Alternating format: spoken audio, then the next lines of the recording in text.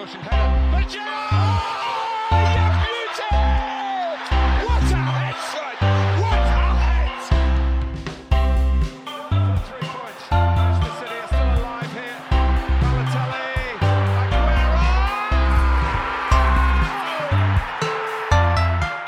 Aguero! Ladies and gentlemen and Corner Kick fam, welcome back to the Corner Kick podcast for an international break edition of our show.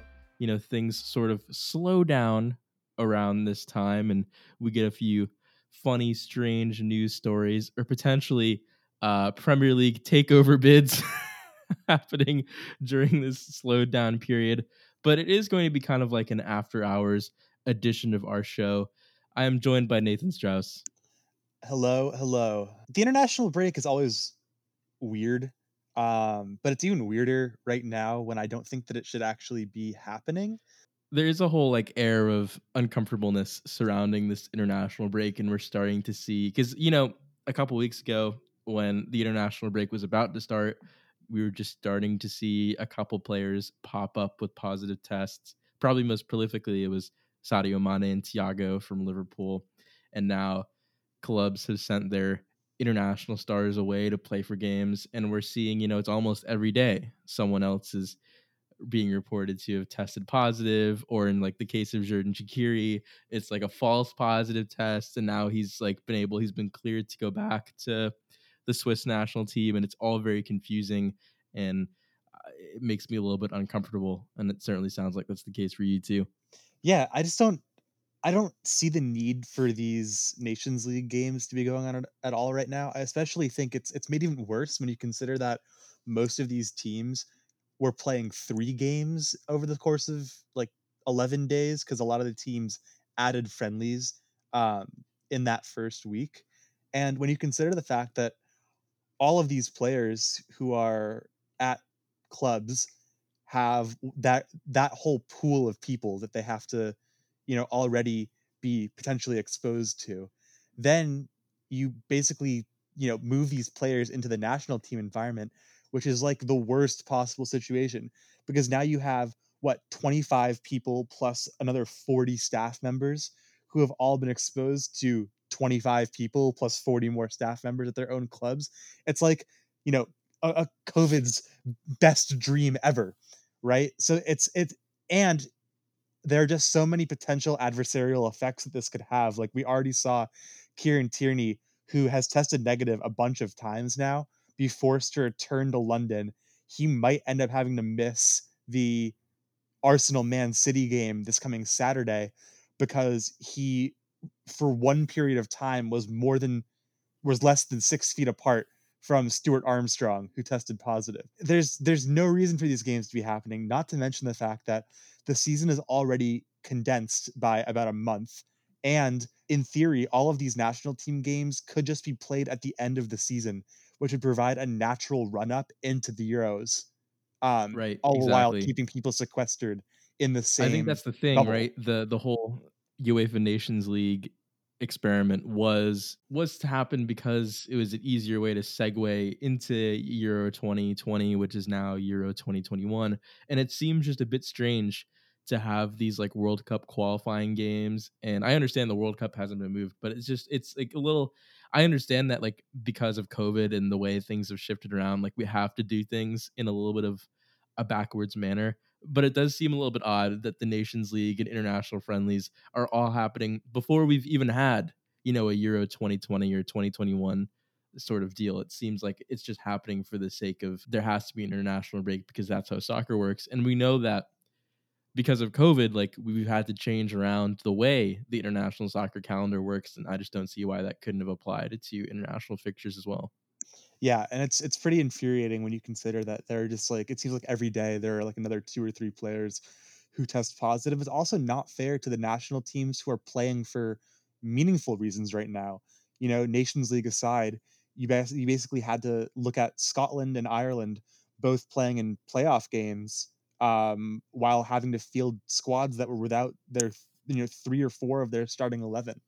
And I just don't think that that is equitable to teams whatsoever. And it gets even more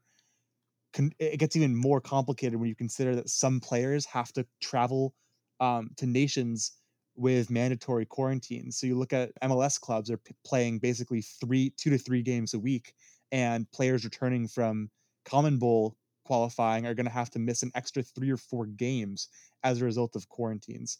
So it just seems like a terrible situation all around, and one that could have been easily avoided had it not been for the insistence of execs to make this tournament go on. I think Kevin De Bruyne, who just returned back to Man City with an injury problem, put it best when he said, "We've basically been playing soccer year round, and we're going to be doing it for the next year as well." I think this time could have been better used to potentially give players a little bit of a break, especially for Premier League teams who don't have the 5 substitutes this year, unlike the rest of Europe. So all in all, pretty disappointing to see, but I guess not surprising given what we know about how UEFA and other international organizations operate. Yeah, and I think, and we're starting to see it harm teams who are chasing titles this season, because obviously bigger clubs are, they're going to be more, they're going to inherently have more players who are going to get called up for international duty. And, you think about Liverpool, who a few days ago, Naby Keita tested positive amongst a bunch of other players for the Guinea national team who also tested positive. So that's now the 4th Liverpool player who has tested positive for COVID-19. And I just want to read Inter Milan, who I think you, Caleb, and I talked about being probably the number one contender for that Serie A championship this season. They have had 6 COVID positive tests in the past week. Bastoni, Milan Skriniar, Gagliardini, Nainggolan, Ionet Radu, and now Ashley Young over the course of the past 5 or so days. So we're going to start to see COVID impact the way, we're already starting to see it in the Premier League, but now we're going to see it all around Europe in the way that this virus is going to start to impact, the way top fours end up looking at the end of the season, and also the way that championships are decided towards the end of the season, which I think is a pretty frightening prospect. If we even get to the end of the season, which I think is also a massive question. I think we're kind of walking on thin ice in terms of finishing all of these seasons if we continue with the way that we're continuing. Especially when you consider the fact that European play starts in a week from now. I think next Tuesday is when the first Europa League or Champions League games start. With all of this increased travel, it is a recipe for disaster, and it only is a matter of time before, say, Tottenham return from wherever they're playing in the Europa League, or actually a better example, Sevilla. Their 3 group stage opponents are in Israel, Turkey, and Azerbaijan, I think. It's only a matter of time between for one of these teams to return back and shut down the entire domestic season again. So it seems to me like a very crappy waiting game. And this is not just unique to soccer. I mean, some of the scenes, all of the scenes from college football this weekend were horrifying. Obviously, it's a terrible situation as case counts continue to rise. We hit that proverbial second wave. Yeah, and you think about, the amount of bending over backwards the NFL is having to do right now to justify having this Bills versus the Tennessee Titans game on Tuesday, which is the first time an NFL game is ever going to be taking place on a Tuesday evening. And the Tennessee Titans having 24 confirmed positive tests in their organization, whether it be coaches, playing staff, or otherwise. And yet the NFL is still proceeding with having that game in Nashville. It's just, it's a lot, certainly. And I think we're going to start to see organizations, governing bodies bend over backwards until their backs break when it comes to this COVID thing. So, like I said before, I think we are starting to see everyone kind of tiptoe on thin ice when it comes to the way that sports are being played right now. And I pray that, we're able to finish every single season, whether it be soccer. Obviously, this is our main focus on this podcast, but, we're all fans of other sports around the world. And I'm just not entirely sure that we're going to see the end of, for example, I'm not entirely sure we're going to see a Super Bowl in February. I don't know. It just seems it's very dangerous when you consider that there are real consequences to contracting the virus as well. Also, these are like specimens, right? Human specimens, these are people. I mean, these are people with families. But these are also human beings. Human beings with families. Yeah, I guess that's probably a good segue actually to talking about the sort of financial impact of COVID and how hard hit many of the clubs in the EFL have been. I think there's a big debate going on right now in England about what is the Premier League and the Premier League's clubs' responsibility towards the Football League. And just an interesting stat, I believe 10 of 11 players in England's starting lineup from their friendly last week had experience playing for clubs in the EFL pyramid outside of the Premier League. So I'm curious to know what your thoughts are on that Actually, relationship. I will back you up on that stat. In England's friendly against Wales, the combined English 11 had spent more cumulative minutes in the EFL than that squad had in the Premier League. So I knew I had seen that stat somewhere. Thank you for backing me up on that. But clearly, the EFL is incredibly important for producing players.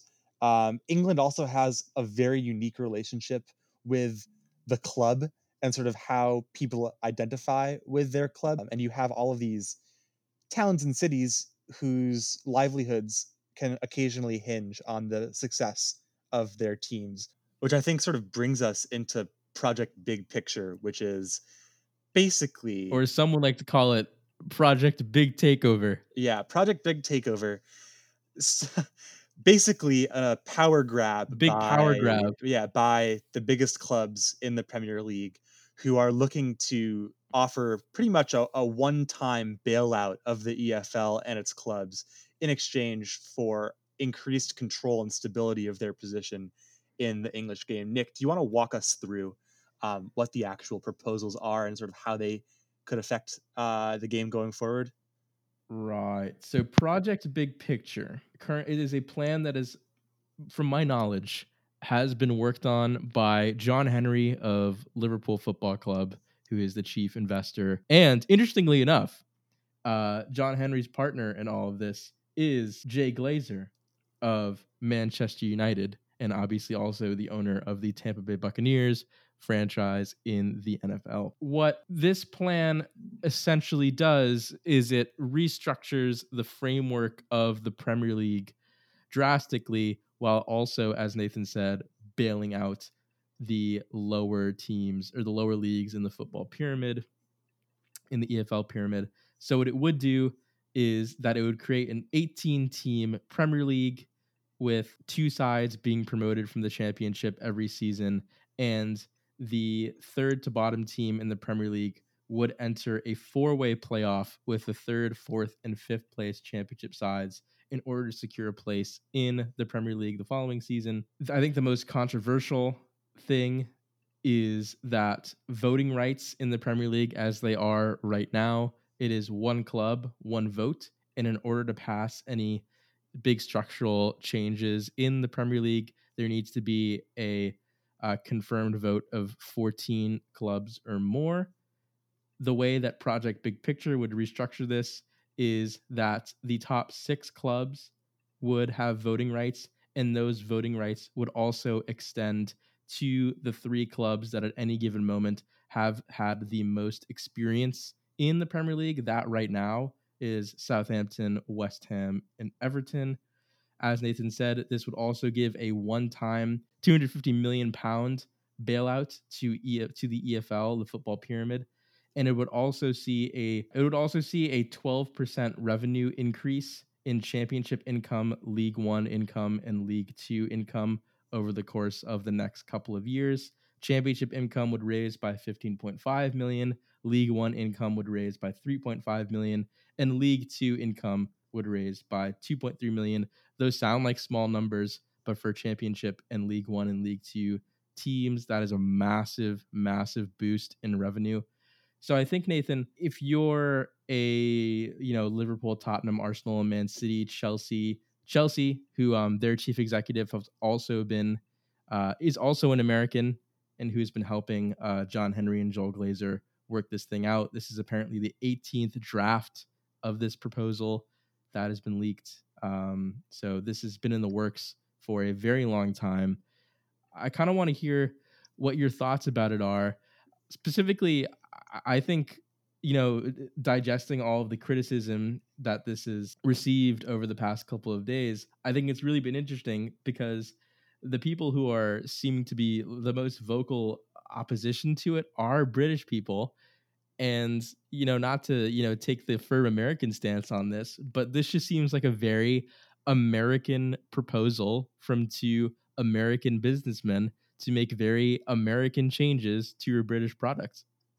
Yeah, I think there are a couple of good ideas that are in this bill. Like, I think the idea of having the 17th placed, or in this case, I guess the 16th placed team go into a playoff with the championship makes a lot of sense. They wouldn't be the only league in Europe to do this, and I think it would be a way to give the Premier League a little bit more of an edge.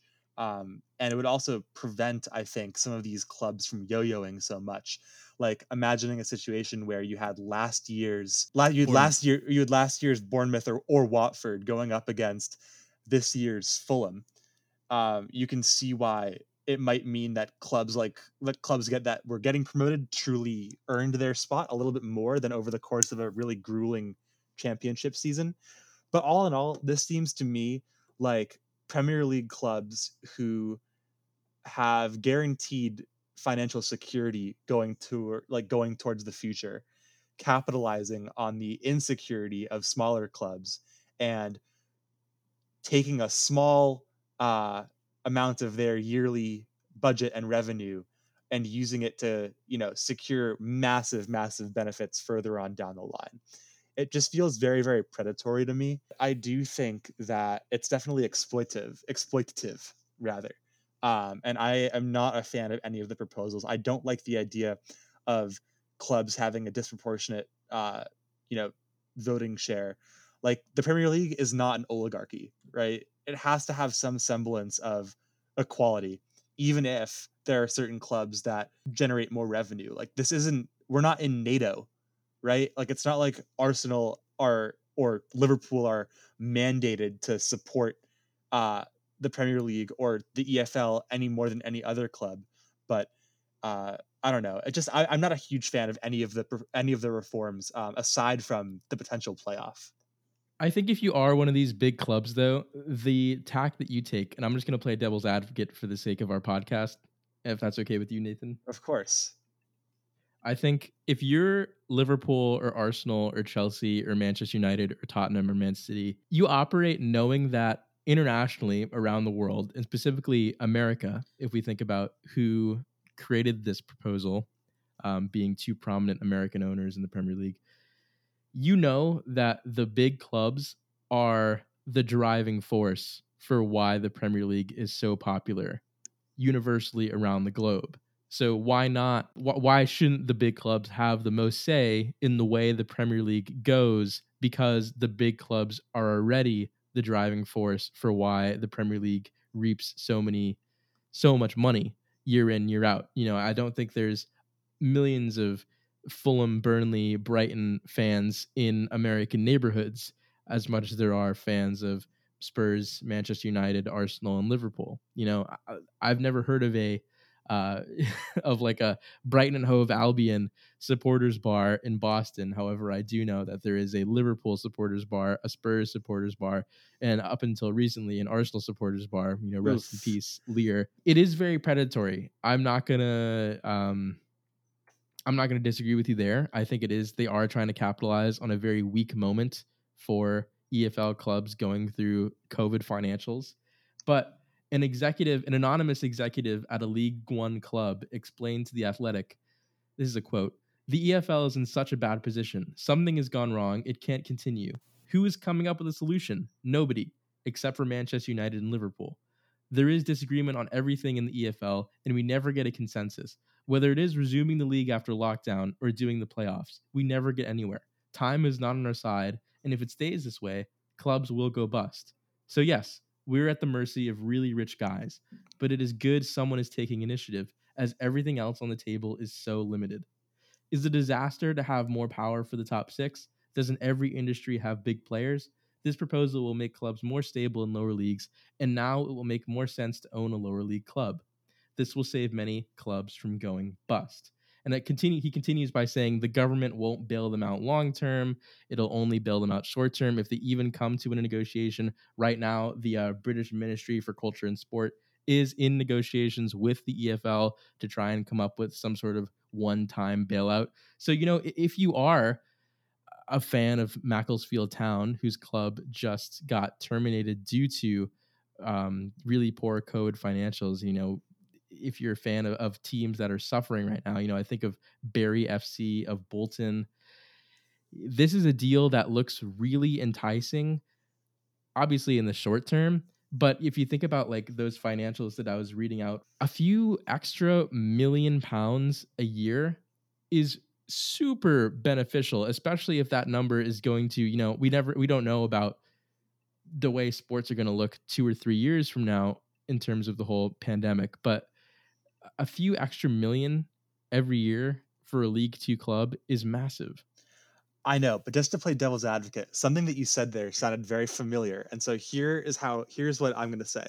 I think I know exactly what you're going to It's say, and I was yeah. waiting for this. So you were like, well, no one has any. You were like, so basically, this guy in the EFL is like this anonymous guy. Is like, well, no one really has any ideas. So maybe we should just look to the This is dude a with League all of One the club ideas. chairman, by the way. Right. So maybe we should just look to the guy who has all the ideas to see where we should go from here. You know what that sounds like to me? Germany in 1926, right? Jesus Christ. Like it sounds to me like any period of time where there's instability and all of a sudden you have these incredibly powerful people coming in and just taking charge. And everyone else is sort of just forced to go along because otherwise there's instability and insecurity and all of that.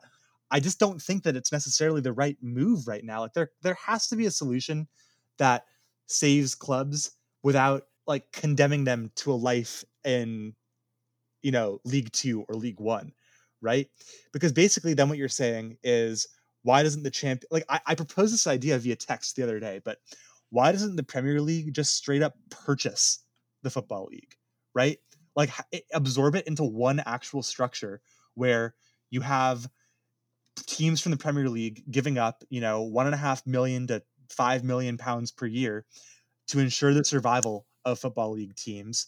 And it's all organized under the same platform. So streaming rights, broadcasting deals, transfers and No, but then loans, here's the everything can be problem. Here's the coordinated. problem with that. I know what the problem with that is. But when you're looking at the fact that supporters in England right now are being forced to pay £15 per game in addition to the monthly subscriptions to BBC and ITV Sport and BT Sport, it seems like this is just completely unsustainable.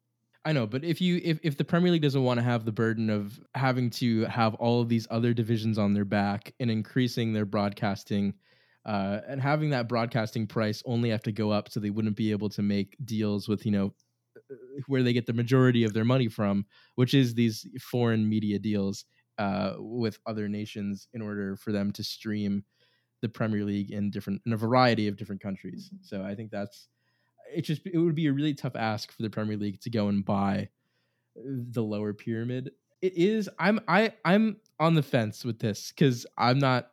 It's just the reason why I think it is such a inherently American proposition is because we know the way the sports landscape works in America, in the NBA, the NFL, is that it's the big markets that are always going to have the biggest say, right? Whether or not it's Jerry Jones and the Cowboys in the NFL, the Crafts in the NBA, it's obviously like the Lakers. We saw the impacts of even the Milwaukee Bucks, the actions of Giannis in the bubble. It's big names and big teams that have the most say in American sports. And I think we're seeing that translate. Joel Glazer and John Henry are trying to take that approach, and where it's like the biggest names have the biggest say, make the most money, and have the most governing power and pulling power.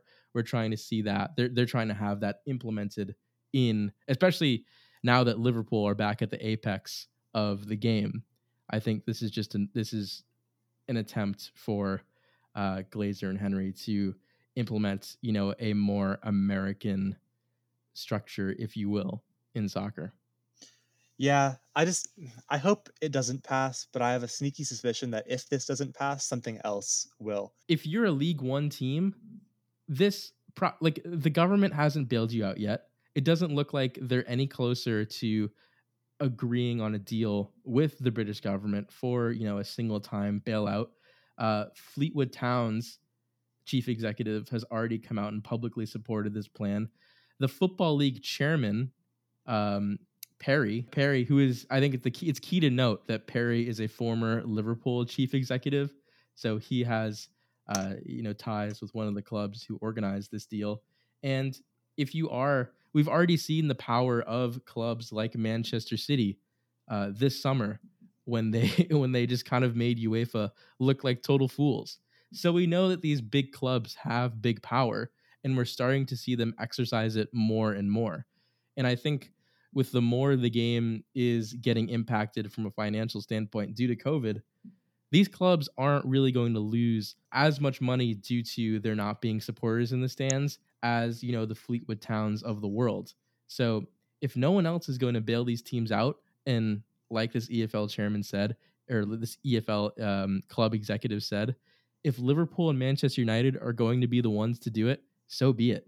And if they have to, kowtow to Henry and Glazer and the way that they want to change up the game fundamentally, if that means their clubs survive, Nathan, I think it's a really hard position for these teams to say no. Yeah, I think you're right. Even though, as Harrison Ford would say, I've got a bad feeling about this. Yeah, I certainly think the voting rights thing is scary. Yeah, To only absolutely. have voting rights only be the top 6 clubs plus, 3, if you want to call them mid-table clubs, you can. I think that's really tough, because you think about if a well-meaning owner wants to buy Newcastle United, let's say, let's give an example, someone with like perfectly good politics, So, perfectly so good money, not the Saudi but Arabian government not Saudi is, Arabia, is what I'm wants to picking up come in from and buy, this. yeah, wants to come in and buy Newcastle United. If the big 6 feel like that buyer could be a threat to their power in the Premier League table, they could just totally veto it without the consent of any other mid-table club. Like, that is a pretty scary proposition. Oh, it's terrifying. It's totally we don't want the Premier League to become like the UN Security Council, where you have the USA, England, Germany, China, and Russia with veto powers. If my memory serves me right, maybe France is in there, right? Veto power is fundamentally a terrible idea for any sort of functioning league, and right. I hope it doesn't pass, and or if it does pass, that it removes that sort of, because there's kind of an assumption that promoted teams are going to struggle in the Premier League. But imagine how demoralizing it would be if you're Sheffield United, or if you're Wolves, or maybe if you're Leeds this year, and you get promoted and you have a great year, but then you get, shafted because of some rule that you weren't even able to like fully decide on. That just doesn't seem fair to me.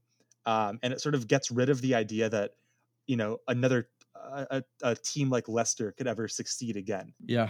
Well, it looks like, according to this Athletic article, which I've pulled most of my information from for this discussion, and I will link to it in the show notes, it looks like Zoom calls and private WhatsApp messages are still happening between the big 6 clubs. It looks like, the public pushback has not deterred them in any way from trying to make this project into a reality. While the Department of Digital Culture, Media and Sports of the British government has come out and condemned it, as well as the Premier League itself, it released a statement saying that it was highly unimpressed by the greed of the established elites. It looks like it's a real possibility that this could be coming to fruition pretty soon if COVID-19 continues to plague the financials of lower league clubs. Right. So that's certainly a story that we should keep our eyes on.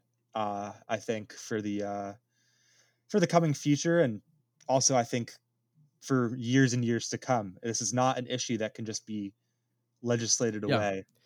Like I said In one before, this bill. is something that this is something that John Henry and Joel Glazer have been working on for 3 years, it sounds like. So I think this is something to keep an eye on for many years down the line. Maybe 2022, 2023 is when we could really see this coming back into our lives in a meaningful way. Right, So, especially if and when Nathan, fans come back into stadiums. yeah, especially, yeah. So yeah, that's project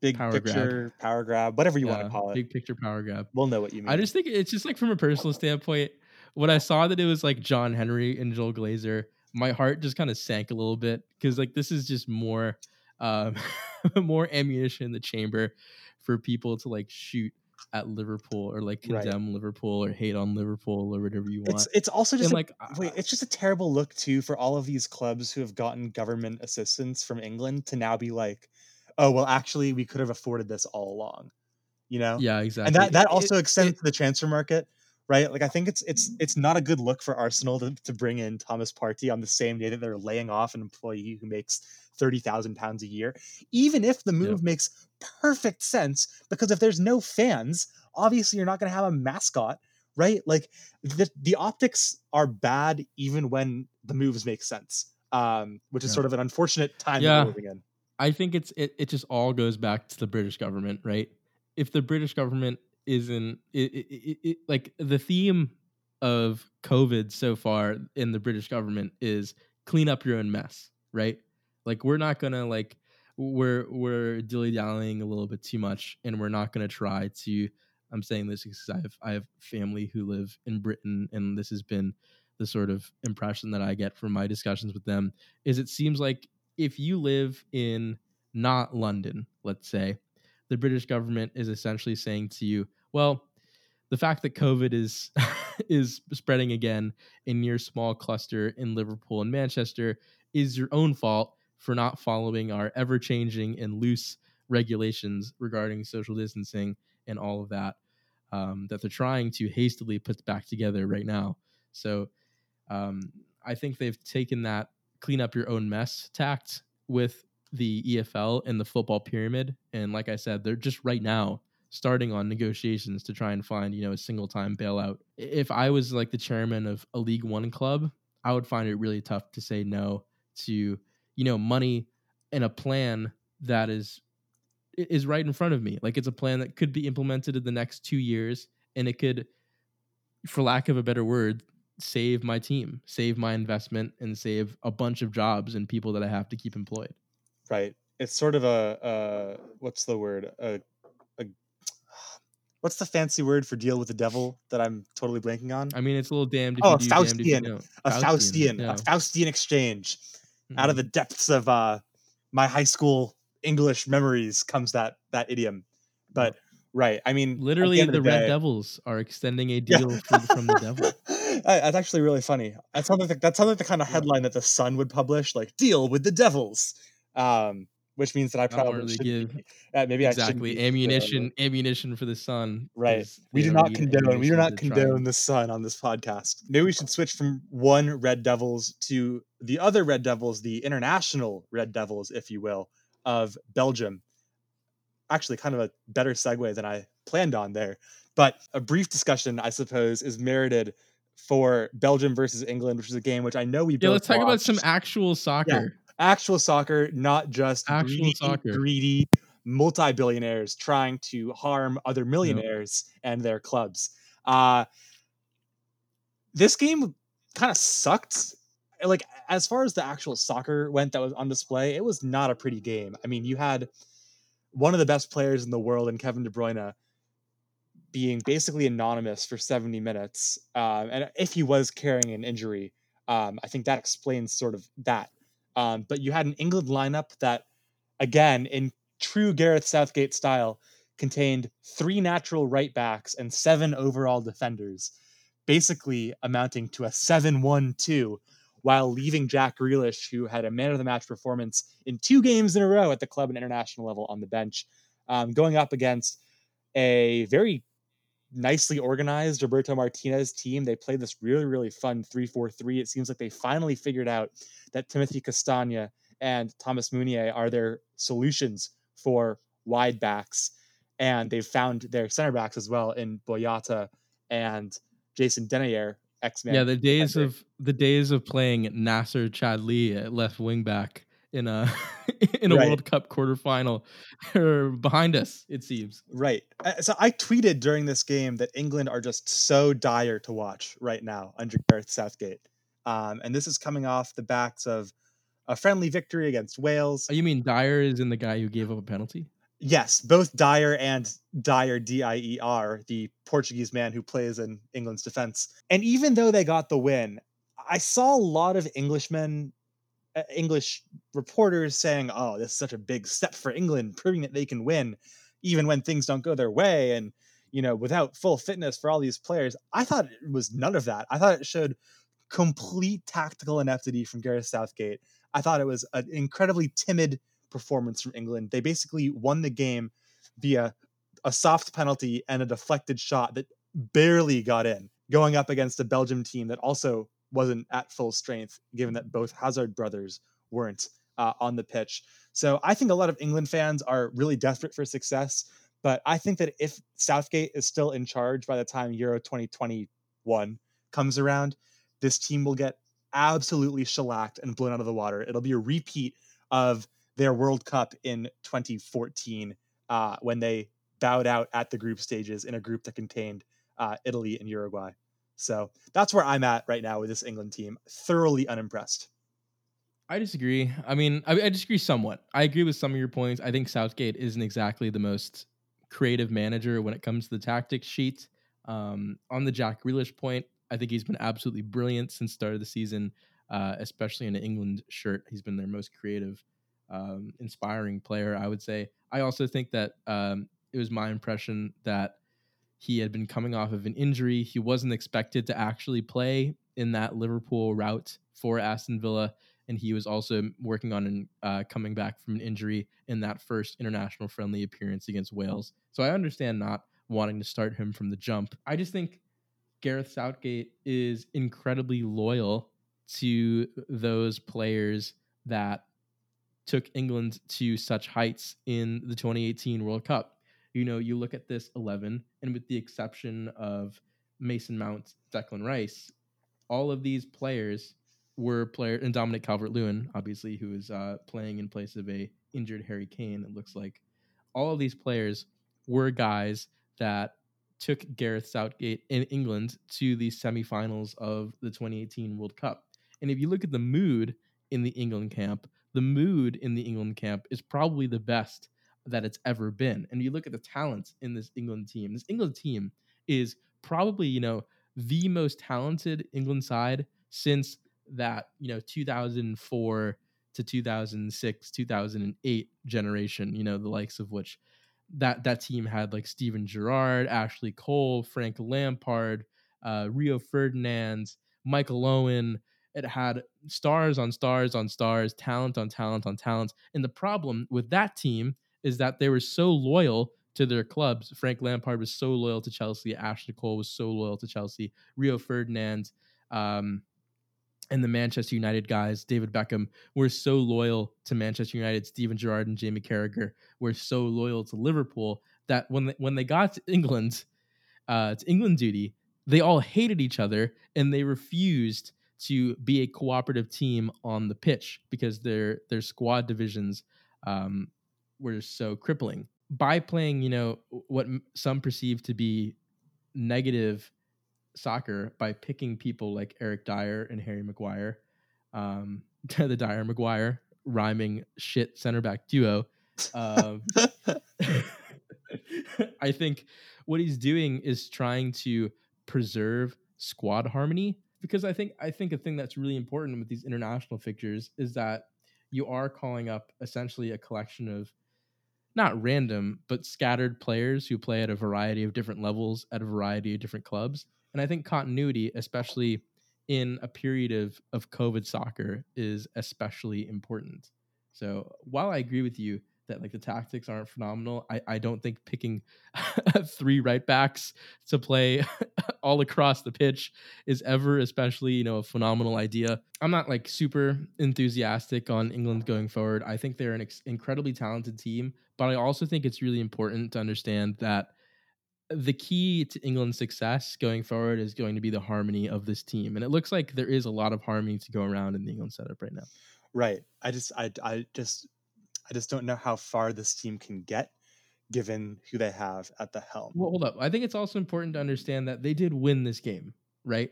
We're almost talking about it like as if they had lost, and I think games in which you're crap and you win, they're almost impressive as well, right? Like Belgium made it to the World Cup semifinals as well. And this team was far more intact, as you said, playing a very fluid and organized three at the back system against an England side that seems, they have three right backs, one playing center back, one playing right wing back, one playing left wing back. I just think there is something to be said about the fact that they were able to win this game under the cloud of negativity that surrounded this starting 11, Gareth Southgate, and everything preceding it. Right. I think that this team could be really fun to watch if you can imagine them playing a 4-3-3 with Raheem Sterling, Harry Kane, and Jadon Sancho as your front three, and then Madison, Grealish, and take your pick of center defensive mids, probably Jordan Henderson in a midfield three, and then Alexander Arnold at right back, maybe Kyle Walker and Harry Maguire as your center back pairing, and then someone at left back. Who knows who they'll eventually pick to fill that Or role. maybe like it's a But Tyrone Mings, Connor Kawadi. Maybe you give one of those guys a chance. Right. Maybe bring back John But- Stones. Are we giving up totally on John Stones? I think he's a pretty decent player. But I think it just speaks volumes. There's a stat from their friendly the other day. Ainsley Maitland-Niles took on more people in 14 minutes on the pitch than the rest of the team combined. No, sorry, than any other player over the course of the game. And I just think that there's a bit of hesitancy about this team that I think could really be detrimental. I think it's all down to the fact that like these are the people that Southgate trusts, right? These are the people who've been with him since, think about Marcus Rashford. Marcus Rashford was someone who he's been coaching for almost a decade now. Gareth Southgate obviously was the England U23 manager before taking on the job full time. So I think he's sticking with the people that he has a very good relationship with, that has provided him with success in the past 2 or 3 years. And as long as he's getting impressive results like a 2-1 win over a Belgium team that is also incredibly successful with some of the world's best players playing on the day, Kevin De Bruyne, Lukaku, who's been probably up there in the top 3 to 5 strikers in world football going right now. I just think he's not doing he's not doing as poor of a job as is being reported. They aren't Germany or Spain, right, or France that have Or Argentina or Brazil. or Argentina, who always have a stream of the world's most talented prospects coming through their doors every 4 years. They do have the likes of Eric Dyer, Connor Kawadi, James Ward-Prowse, Reece James, Tyrone Mings in this team. And I think that they do need. You are right in saying that I don't think Gareth Southgate is the guy who's going to bring England a World Cup, but I also am a big believer in squad harmony and culture. I think that gets you very, very far in international tournaments. If the team is harmonious, as we saw in 2018 with this England team, there's obviously the photo of Dele Alli riding a unicorn floaty in the pool. Those photos don't come out unless your team is harmonious somewhat. So I just think there is a lot to be said about the fact that he is sticking with the people who have brought him success in the past while integrating. I think you need to, if he's not integrating the likes of Jack Grealish, Jadon Sancho, Calvin Phillips, even Tyrone Mings, so I think has been pretty impressive for England so far. I think that is a bit of a red flag. You need to integrate impressive new talents steadily into your squad. Something to be said by keeping the harmony of this team intact as well. Right. I just think that there are several teams around the world, off the top of my head, France, Portugal, Brazil, who have teams that are infinitesimally better, infinitesimally more harmonious, and with players completely entering the prime of their career. Like France is going to dominate Europe for the next 15 years. They're going to become what Spain was when we were growing up. I have my doubts about this England team, given the nature of their opponent. And I guess we'll Dude, be that's able to my see thing, that. man. That's my thing. Like, if you're England, you shouldn't be expecting to win the World Cup, right? Right. You look at the French team and you look at the players that they have, coming up, like Kamavinga, who look like incredibly promising talents. You look at the players that they have who are still in their prime, playing some of their best soccer for the national team. Paul Pogba, when he plays for France, looks like a complete 180 to the Paul Pogba that we see, who looks kind of like just done with the Manchester United He looks project. like He looks like Frank Pogba playing for United. Dude, he looks like Pogba Senior playing for France. He looks like he's ratioing everyone on the pitch. It's just like, I just think there is something to be said about these teams these international sides who prioritize harmony over, just picking and choosing. Yeah, weird to say that France. Yeah, weird to say that France is the nation that we're choosing for harmonious national teams. What has 2020 come to? But this is a good international break podcast. It always seems like we get weird news during these things. Unfortunately, we don't have to deal with another international break for, I want to say, 5 weeks. Yeah, well, the next time we come to you, it will have been another week of domestic soccer. We'll have a few big games to cover: the Merseyside derby, Arsenal versus Manchester City, and a few other juicy fixtures about to go down. The Milan derby. Maybe we'll touch on a little Old Firm derby. Who knows? The Old Firm derby behind closed doors is certainly going to be pretty depressing, but I think it'll still be a pretty decent weekend of soccer. But for this little after hours edition of Corner Kick, when there's not a lot kicking about, it has been actually a pretty lively discussion. I've been Nick Vinden, Nathan Strauss. and we will catch you all next time.